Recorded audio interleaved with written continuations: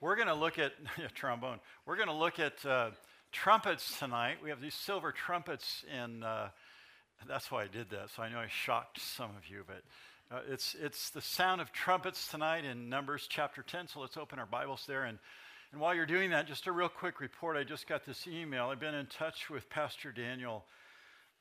He is, as you know, his son David has been in the hospital for many days. Some unexplained. Doctors don't know what's going on, but they've been really going through it as a family. And David has had some really interesting times with God in this difficult time at the hospital. But last night something happened, and then today all his symptoms have gone. And I just got this message from him about 10 minutes ago. Hi, Lee, they released us today. This is Pastor Daniel. We are home with David getting some much needed rest, but more importantly, we are resting in the Lord and looking to him.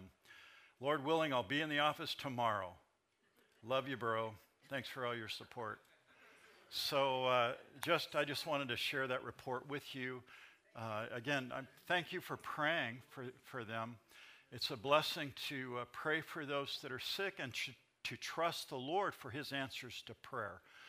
And as Christians, we put our trust in a sovereign God, an all-powerful, almighty God. And so we go to him asking for him to answer our needs, whatever they might be. And we've been, pounding the doorways of heaven over this family and for others, for Sharon Starkweather, who has suffered from a stroke a month ago, and she's recovering, but still struggling with her leg and arm on her left side. So let's continue to pray for her. And I just can't stop thinking about others. Carol Northup, obviously, we're praying for her and her needs. And there's just so many people. But with those people that we're praying for, there's those that God has shown and his mercy in their lives, like Vina and like Lily. I didn't mention Lily, like Rachel. And she was just recently diagnosed with Hodgkin's, and now she's doing great. Her body just responded immediately to all the therapies and all what the oncologists do, in that case. And so we're just thanking the Lord for what he's doing, and we got to keep our heart and mind fixed on the Lord and his ability and his power as we pray for those of us in the fellowship that are struggling. So let's go before the Lord tonight, and then we'll jump into our study. We're in Numbers chapter 10 tonight, but let's ask God's blessing on that and these people. Lord, these people are so precious to us. And we thank you for answering our prayer concerning David, this 11-year-old boy who's just been going through it. You've shown him things, Lord. You've really revealed yourself to him in some powerful ways. You've taken this family through a difficult time, but you've shown them that you're faithful, that you're merciful, and that you have power. You've allowed others in our fellowship to go through some very difficult things, and yet, Lord, you've been so faithful to touch their bodies. I know there's those here tonight. And I see them in my mind's eye right now. I pray that you would touch their bodies, that you would relieve their symptoms, that you, God, would just come and to our house of worship as we're praying and do miraculous works in the physical bodies that we have, so that we might sing at your praise and we might serve you, Lord. And even though you slay us, even though we go through difficult times, Lord, we won't turn away. We fear no man. We trust in you alone. And I pray, God, that as we pray for our loved ones, and we pray for Sharon and David and Carol, Rachel, and so many others, that you, Lord, would come and bring your wonderful healing touch into their lives. We pray for Melissa's mom, Donna. We pray for those loved ones that are represented here in this room. Lord, we place them before your all-powerful throne. We love you and thank you. And tonight, Lord, as we now turn to your word, we are anxious to hear from you. We've worshiped you, and now we want to hear from you, Lord. And you've spoken these words. They've been recorded for us to read. so that we might be encouraged and taught and led in our lives. Lord, won't you do that? Speak to us and teach us tonight. In Jesus we pray. And all God's people said, amen. Amen. Prayer is a powerful thing, and there's so many in our fellowship that need your prayer. Now, we're going to study chapter 10. It's a long chapter, but we're not going to read it all because there's lots of repetition like there have been in other sections of Scripture.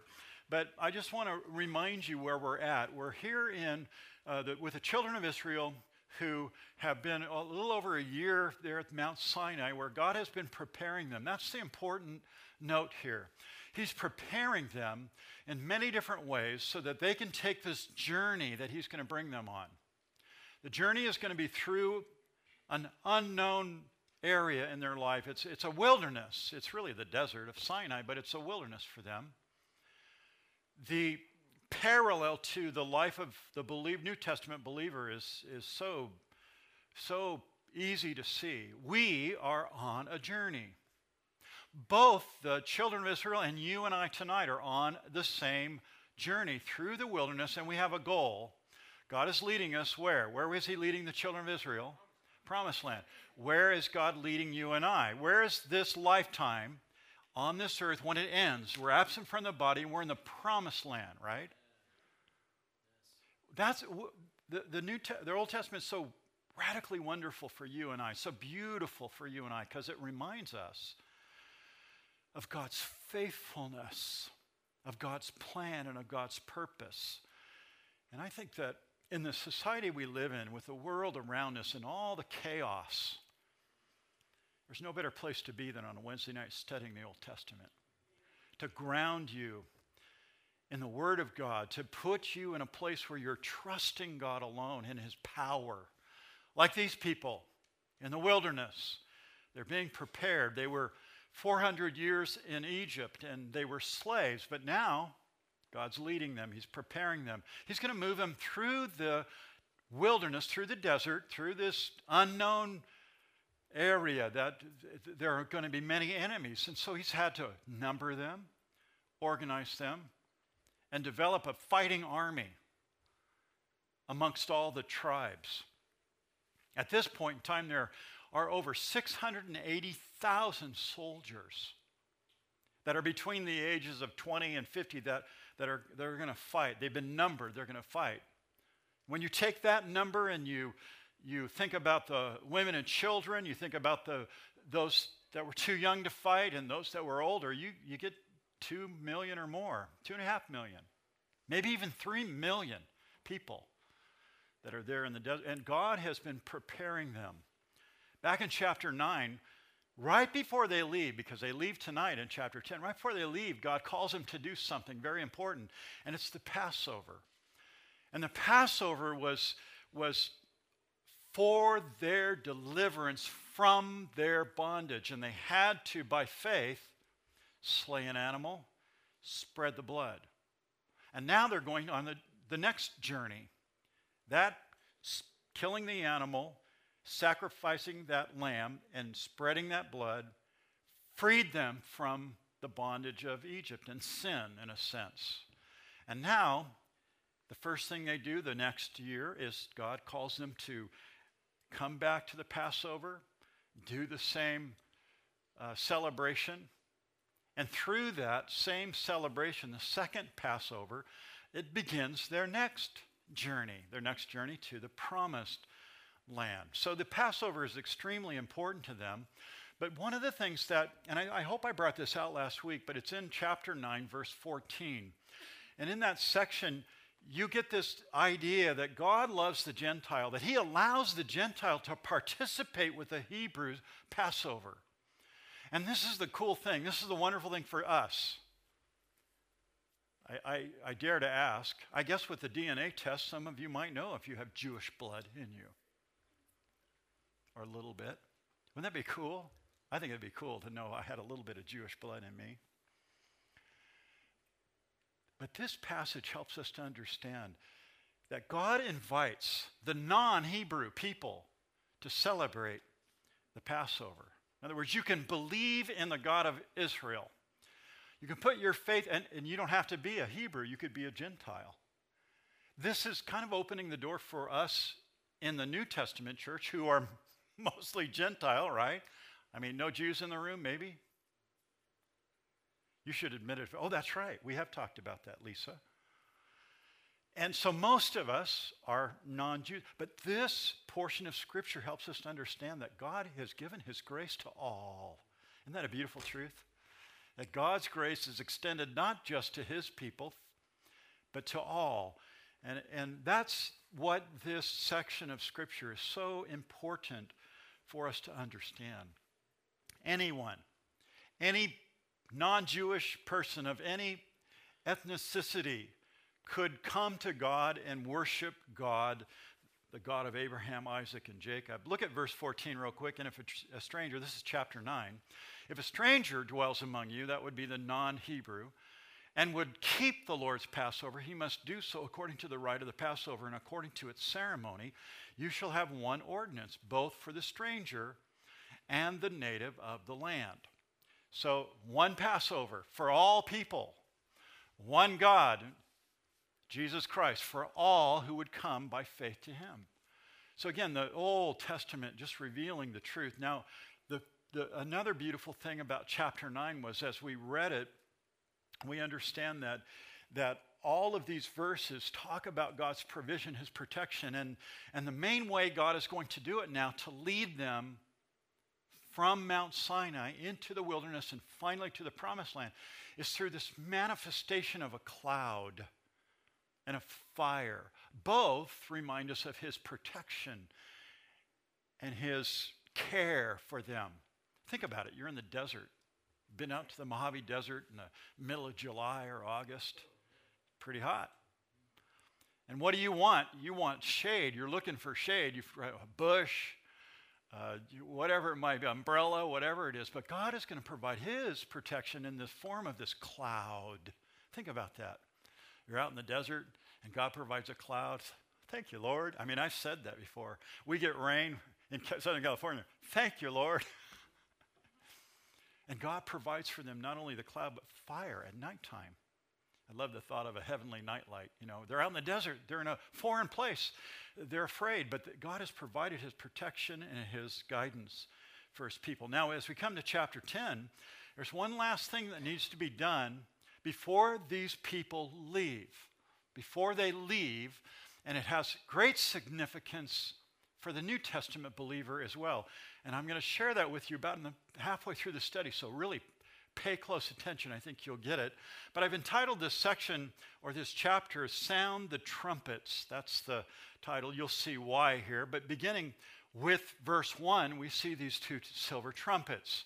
And the Lord spoke to Moses, chapter 10, verse 1, saying, "Make 2 silver trumpets for yourself. You shall make them of hammered work. You shall use them for calling the congregation and for directing the movement of the camps. When they blow both of them, all the congregation shall gather before you at the door of the tabernacle of meeting. But if they blow only one, then the leaders, the heads of the divisions of Israel, shall gather to you. When you sound the advance," so here's another way to use the trumpet, "the camps that lie on the east side shall begin their journey. When you sound the advance the second time, the camps that lie on the south side shall begin their journey. They shall sound the call for them to begin their journeys.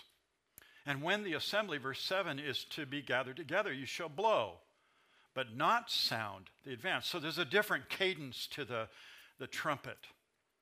Verse 8, "The sons of Aaron, the priest, shall blow." So not anyone can do it. It's got to be the priest's sons. "And these shall be to you as an ordinance forever, throughout your generations. When you go to war in your land against the enemy who oppresses you, then you shall sound an alarm with the trumpets." So trumpets are very important. They're going to follow the children of Israel till the end. Till the end. Keep that in mind. "And you will be remembered before the Lord your God, and you will be saved from your enemies." Why? Because of the trumpet. The trumpet's going to save. There's going to be a sound of the trumpet, and it's going to save.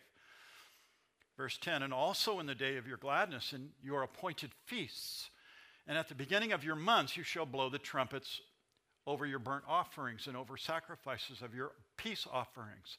And they shall be a memorial to you before the Lord. I am the Lord your God. Now, the trumpets that are being described here in the beginning of chapter 10 would be these obviously silver trumpets. They're long, they're straight, they have a bell at the end. You may have seen them. You see them in England more than anywhere else. I can't remember what they're called. I never played one. And I was in a marching band for several years, and I played in orchestras and others on the trombone. Trombone, can you imagine that? It's a really good instrument for someone with long arms, trombone. But the brass instruments, to me, I just love brass instruments. And so here we have this trumpet. And this trumpet is long, but it's made to be a loud clarion call. It's made to sound an alarm. It's made to be very, very specific. And you can blow it in different ways, at different cadences, at different octaves. All trumpets are that way. This little shofar is not really that kind of instrument. It's not an instrument. It does what it does. They're hard to play. If you want to play it afterwards, if you want to put your liver lips on it after mine, you're fine. Tonight, come up here and try. But the trumpet here, this is a different instrument than the shofar that I blew earlier. The shofar is a specific ram's horn that was to be blown at the feasts. And we find that throughout the Bible. There's 65 different times where trumpet is used, a shofar in the Hebrew that's translated into trumpet in the English. But this trumpet is different that we're looking at. These silver trumpets here are different than the shofar trumpet. In Numbers 29, you can see this verse behind me on the screen. And the Lord spoke to Moses, saying, speak to the children of Israel, saying, in the 7th month, on the first day of the month, you shall have a Sabbath rest, a memorial of blowing of trumpets, a holy convocation. That specifically is not the silver trumpets that blew an alarm for war or the ones that were used here in the book of Numbers. That's the shofar.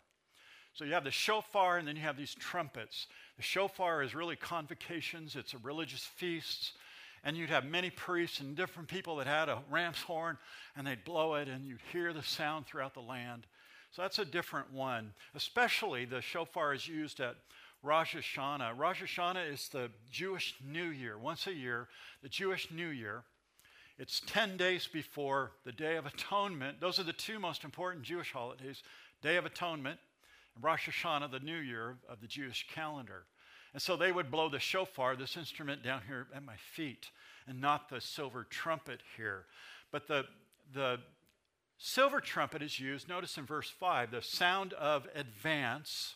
That would be a blast for battle. And it was also used to assemble the nation together, to begin their march, specifically tonight in chapter 10. Now in verses 3 through 10 here, we get the different sounds and what they do. Notice the different trumpet blasts. We have the long blast of both trumpets. That means they're to gather as a nation. Verse 3, when they blow both of them, all the congregation shall gather at the door of the tabernacle. Now each week I've shown you the picture of the tabernacle. I'm not going to show you that tonight. But it was at the eastern side of the tabernacle. So the people were supposed to come there. That's where Moses and Aaron and their tents were, their families were there. So they would come before them. They're the ones that were the mediators, really, the priest and Moses, between God and them. And they would hear God's instruction. So both of them would blow, verse 3. But if only one trumpet blew, that would be the elders meeting, verse 4. But if they blow only one, the leaders, the heads. So each tribe, the leaders of the military leaders, maybe they were going to do a strategic meeting. So you'd only hear one trumpet blow for that. And it's really interesting. Verse 5 describes this battle call, the sound of the advance. The word there is really interesting. It's tu ra'ah. In the Hebrew, it's a battle cry. It means a marching call or an alarm for war. So this was a specific blast on this silver trumpet described here in verse 5 as the sound of the advance. It's specific to call the camps to the battle. So you had the call for the assembly, the call for the elders, and then you had the alarm. The alarm, that's verse 5. The camps that lie on the east side, look at verse 5b there. They begin their journey, verse 6, when you sound the advance the second time, then the camps that lie on the south side shall begin their journey. So there was the different blasts, and it gave instruction. Think about it, no cell phones.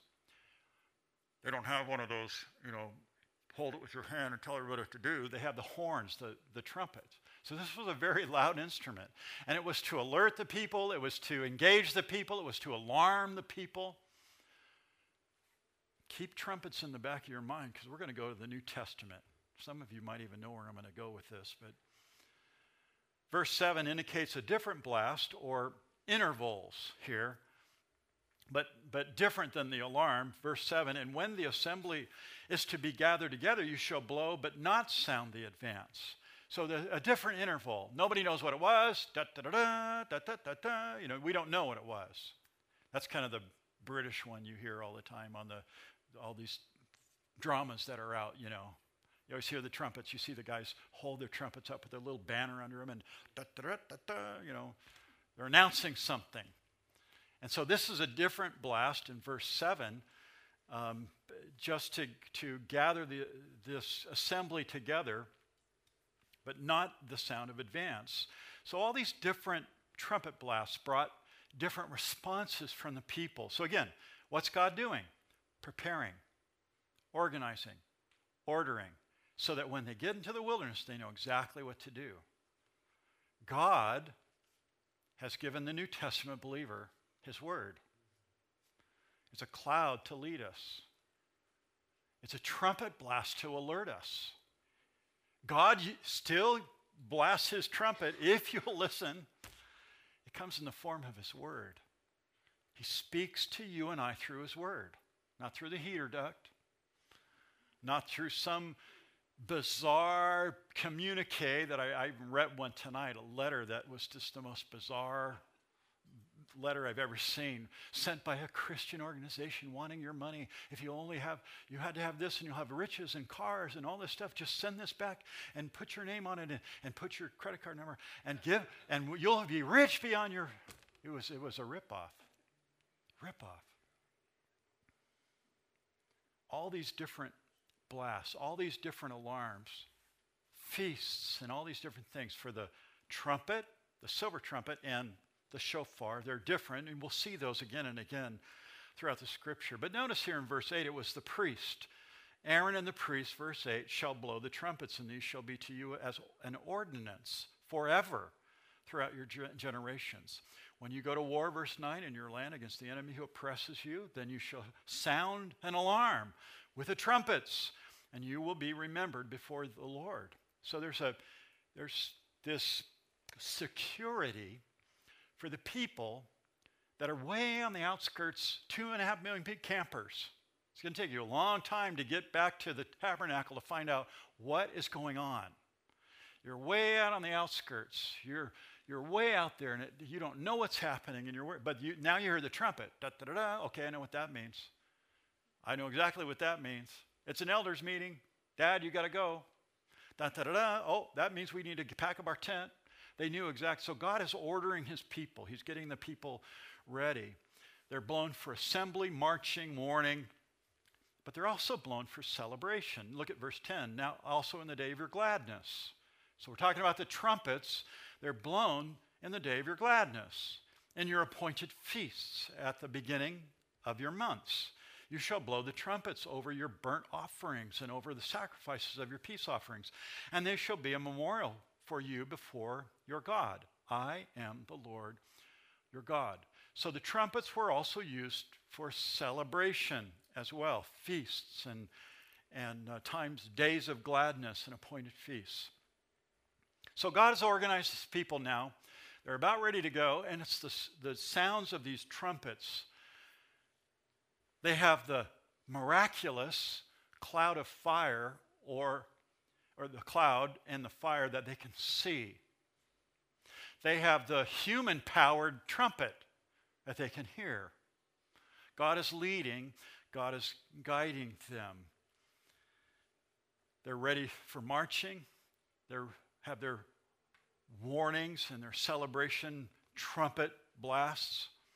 But everything was designed for their order and to keep them safe. So everybody knows what's going on at all times. I love the fact that God does that.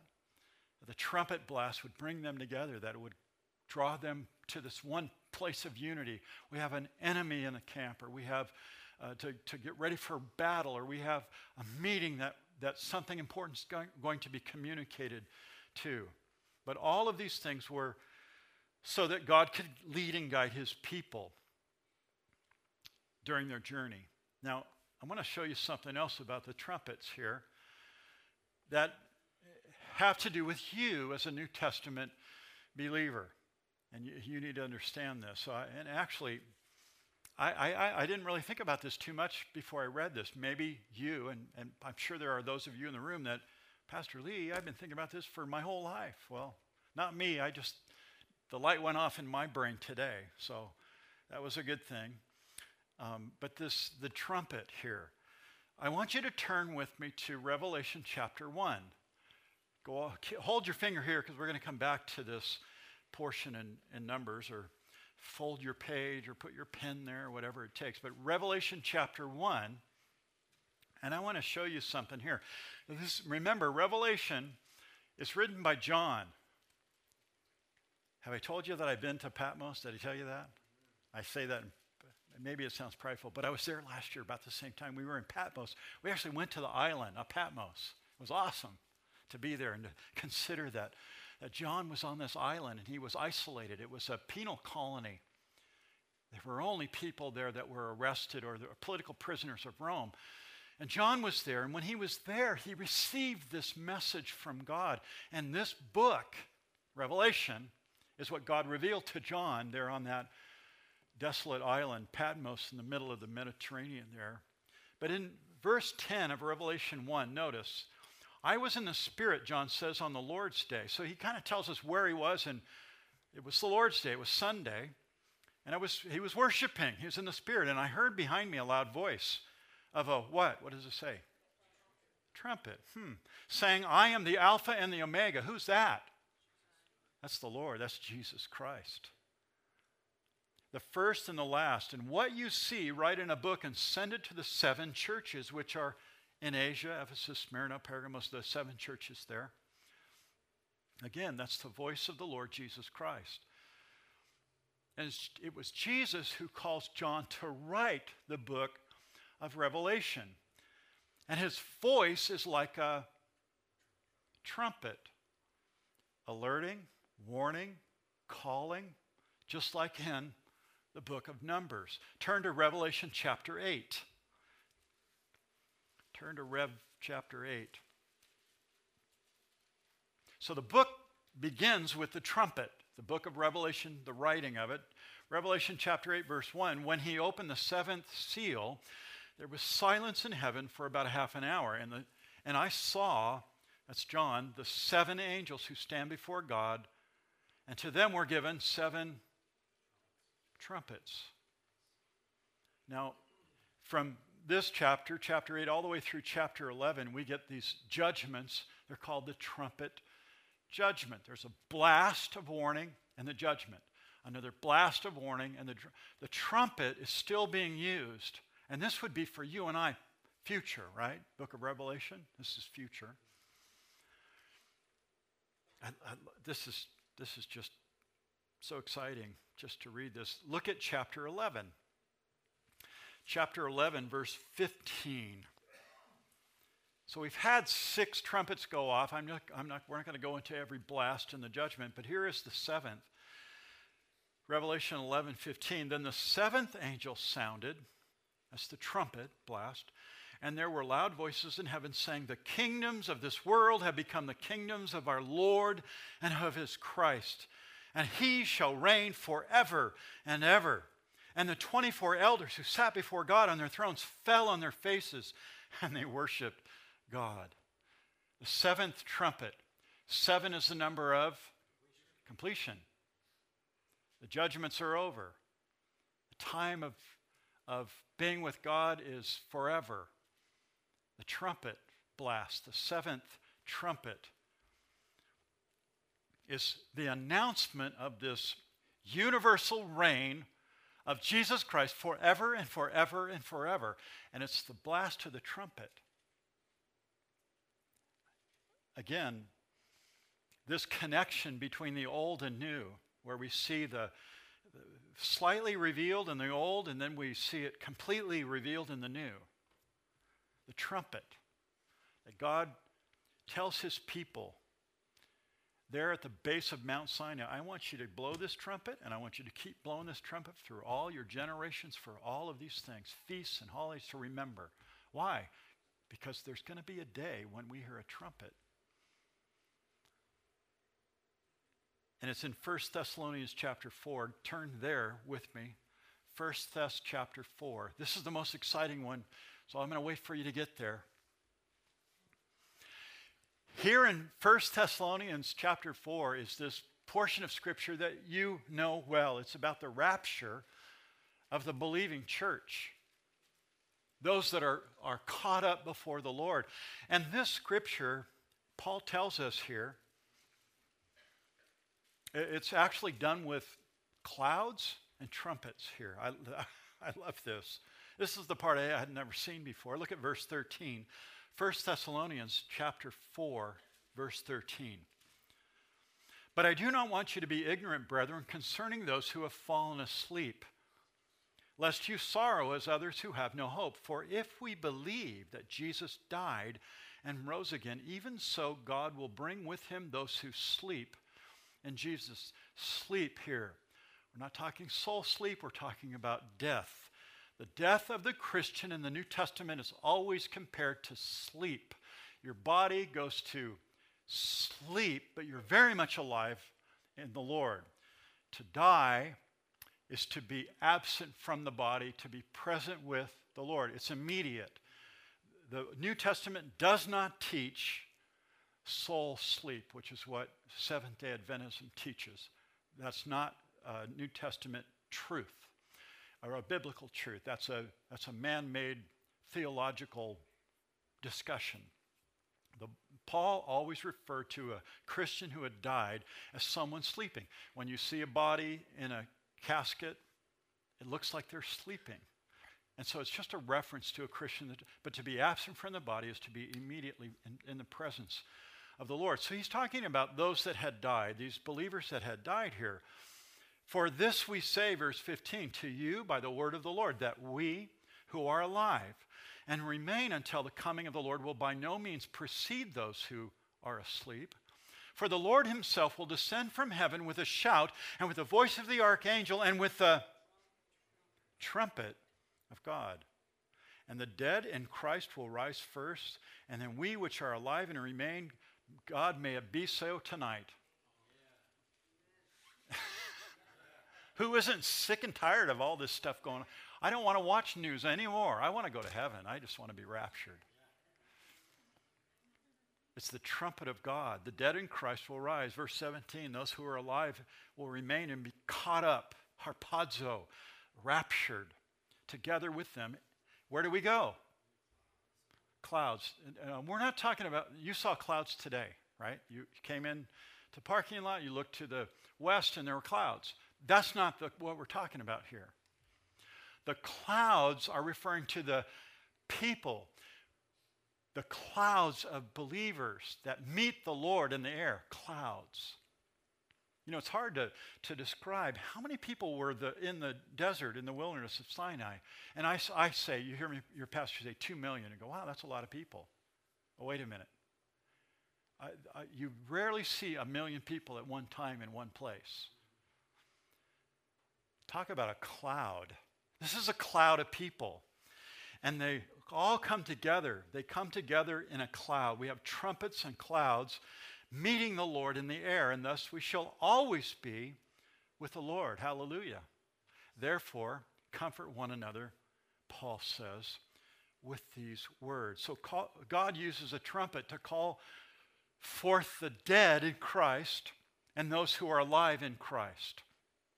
And he takes everyone into this cloud on a journey to where? The promised land, up to heaven. Are you getting it like I did today? I mean, I must be dense, but I just got it today. And we get to the promised land and we live forevermore with the Lord. This is a glorious truth. So all of God's people are caught up into the clouds and will be with the Lord where God dwells. And according to this verse 17 here in 1 Thess 4, and thus we shall always be with the Lord. Brought through the wilderness and placed carefully and wonderfully in the hands of God in the promised land. Again, this is all future reality, but it's pictured as you now flip back to Numbers. It's all pictured right here in Numbers. The journey, the children of Israel, the wilderness wanderings, God leading them miraculously with the fire and the cloud, and then audibly with a trumpet blast through the wilderness, through the fallen world. And one day soon, man, I can't wait. I'm going to hear a trumpet. Maybe I should blow this again so you get used to it. No, I don't think there'll be any problem discerning it. I think every believer will know exactly what's going on when that trumpet goes off, and we'll just be out of our shoes. Gone.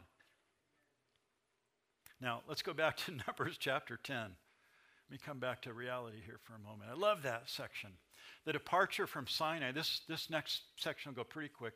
Look at verse 11. Their departure. Now, they've been prepared. God's done everything.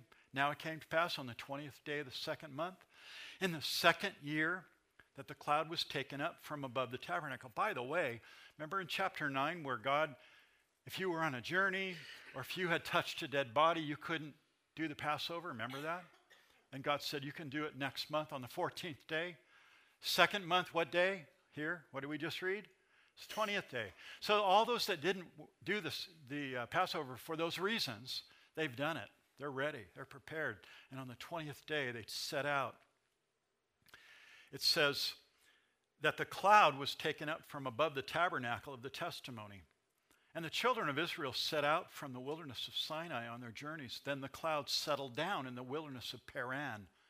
So they started out for the first time according to the command of the Lord by the hand of Moses. So now the cloud moves, and the people respond, and they begin to move. And again, this is the first time they've marched. They've been organized. They've gone through all this preparation by the Lord as a nation, and now they're moving.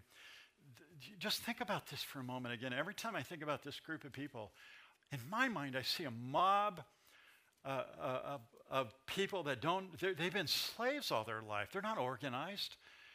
They've been slaves of a government. They've been oppressed people.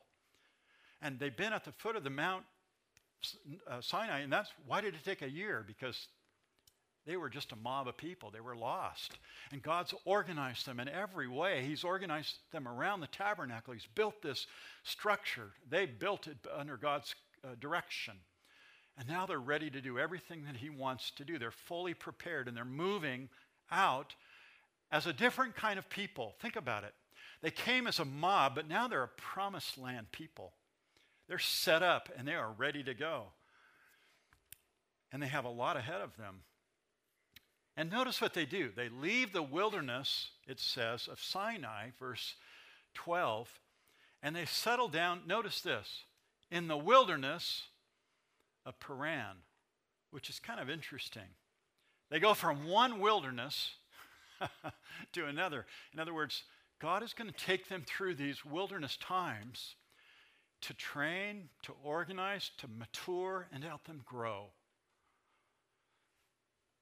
You and I are in this lifetime, and we go through some difficult things in our wilderness, wouldn't you agree? And sometimes you find yourself in a place where you just don't understand why God's got you there, but you know what? It's for your growth. Lord, why? Because he wants you to grow.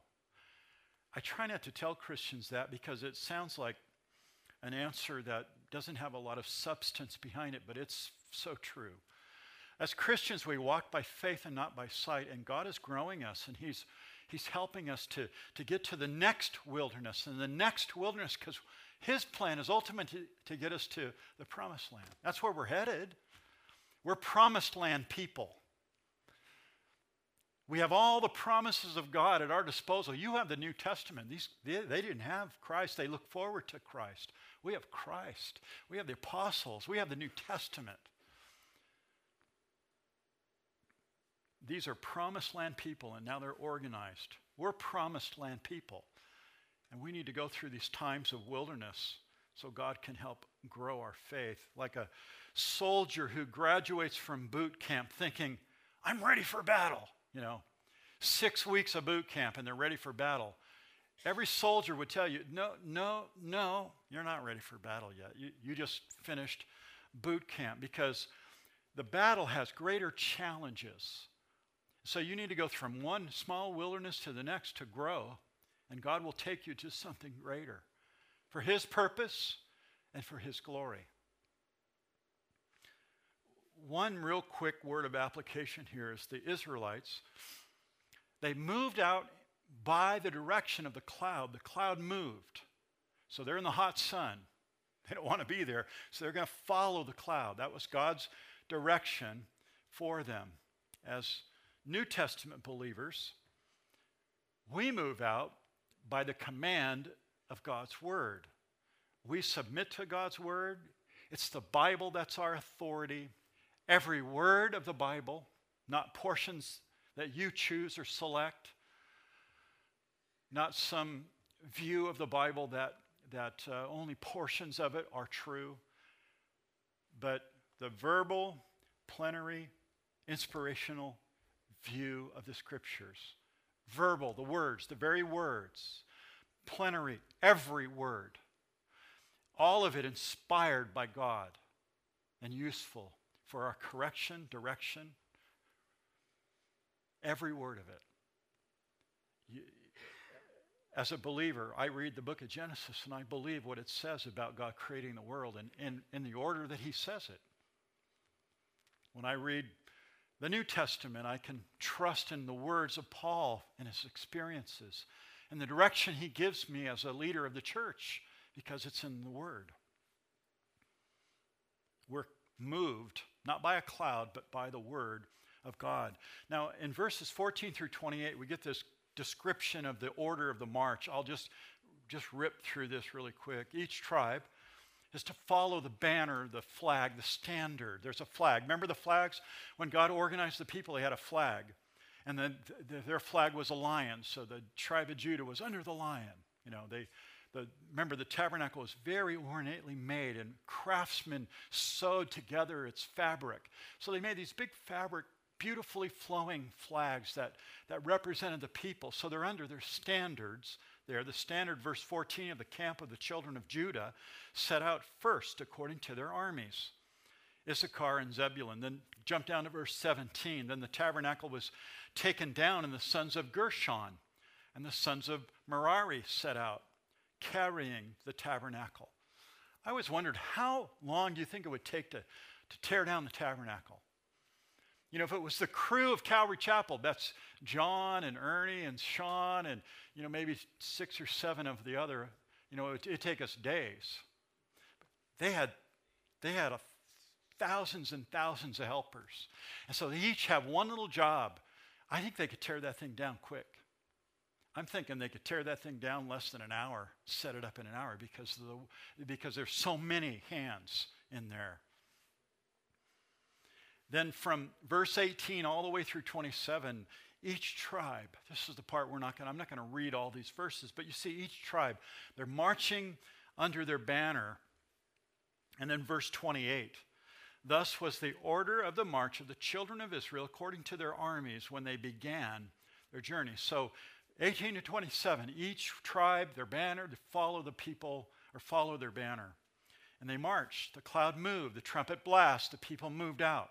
They obeyed God. They obeyed His word. They had Moses as their leader. They had the priest blowing the trumpets, the cloud moving. They were totally equipped and organized. And they did exactly what God wanted them to do. They're promised land people. They're obeying the word of God. They're marching to His orders and not the world.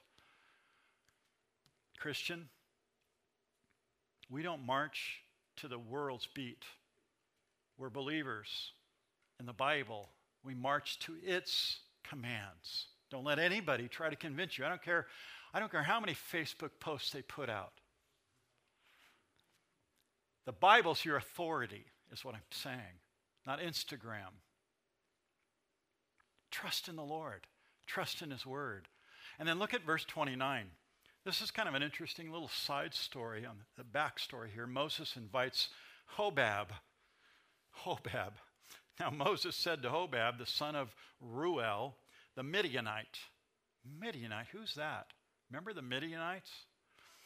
Moses' father-in-law. We're setting out for the place which the Lord said, I'll give it to you. Come with us. Moses says, Hobab, come with us, and we'll treat you well, for the Lord has promised good things for our nation. We're moving out now to the promised land. Come with us. And Hobab said, I don't want to go. I'll just go back to the desert land. I'm a Midianite. My relatives live there. We're sheep herders. Don't you remember, Moses, when you came and you found your spouse, Zipporah? This is Zipporah's brother here, Hobab, and he's been with the children of Israel there at the Mount Sinai. So Moses says, this is his brother-in-law. And you say, come on, Hobab, come with us. What do you think? Why aren't you coming with us? You've got to come with us. And I'm going to go back to the desert. But Moses has this thought. Notice what he says. He says, please don't leave, and as much as you know we are to camp in the wilderness, you can be our eyes. And it will be, if you go with us, indeed it shall be that whatever good the Lord does to us, we'll do the same to you. So again, Hobab is Moses' brother-in-law. And Moses is saying that, listen, these people were living in the wonderful Nile River Valley, lots of water, lots of green stuff for their herds. But they're out in the wilderness, they don't know what to do. They don't know how to handle this. They don't know what to look for. They don't know where to find shade. And we need a guide like you, Hobab. We really need your help to go on this journey. That's really what he's asking for. Any valuable guide can lead you to the water or the shade or the best routes. The truth is that God is going to provide the direction for these people. But there's nothing wrong at all with God using someone that you know to guide you. And I love this wonderful walking by faith, but with your brothers and sisters and those around you. God has never called us to isolate ourselves as Christians into a monastery and move into a place where it's just our little club, it's our little belief, it's our own little doctrinal thing, and we cloister ourselves from the world around us. That's not at all what we're to do. We're to be in the world, not of the world, as Christians. And so here we have Moses asking for his brother-in-law to come along. And then the closing verse here, the prayer of Moses. So they departed, verse 33, from the mountain of the Lord on the journey for 3 days. And the ark of the covenant of the Lord went before them for those 3 days' journey to search a resting place for them. And the cloud of the Lord was above them by day, and they went out from the camp. So it was, whenever the ark set out, that Moses said, here's Moses' prayer, rise up, O Lord, let your enemies be scattered, let those who hate you flee before you. And when it rested, that's the ark, return, O Lord, to the many thousands of Israel. I love that prayer. It's very simple. God, go before us. Take care of our enemies before us as we go out into the wilderness here. And then when they stopped, return, Lord, and be with us. I mean, that's a beautiful prayer. Rise up, O Lord, and go before us. Listen, God directs us through His Word. God guides us and protects us. We are promised land people. You have the eternal promise that you'll be in heaven one day. It's up to you to live like it. It's up to me to grow through the wilderness experiences with my eyes on the prize, on heaven. With victory day after day. And when the trumpet sounds, like it says in the wonderful old hymn, when that trumpet sounds, may I then in Him be found. trusting in his righteousness alone. We're promised land people, just like these children of Israel. Let's listen for the trumpets. Let's be excited for the Lord's soon coming. Let's let the world fade away and keep our eyes on the prize. Amen? Father, thank you for the word tonight. So grateful, Lord, for the truth of these wonderful verses that we're studying in the Old Testament. How they ring so true in the New Testament. And Lord, we are truly people, promised land people. You've given us all those promises, and we have those in the Lord Jesus Christ. The promise of eternal life, the promise of sins forgiven, the promise, Lord, of growing and maturing through difficulties and trials and hardships. Lord, may we ever live to worship and to serve you. And Father, tonight, if there are any here that are concerned or worried, that they themselves feel that they're alone in the wilderness, may these verses and may this text encourage their heart to help them understand that the wilderness experience it's just moving from one to another. And finally, they'll be home with you. There's an eternal home, a place not made with hands in the heavenlies. It's been promised to every believer in Jesus Christ. So, Father, we put our hope in your Son. Make us, Lord, promised land people in this world. We love you and we thank you in Jesus' name. Amen.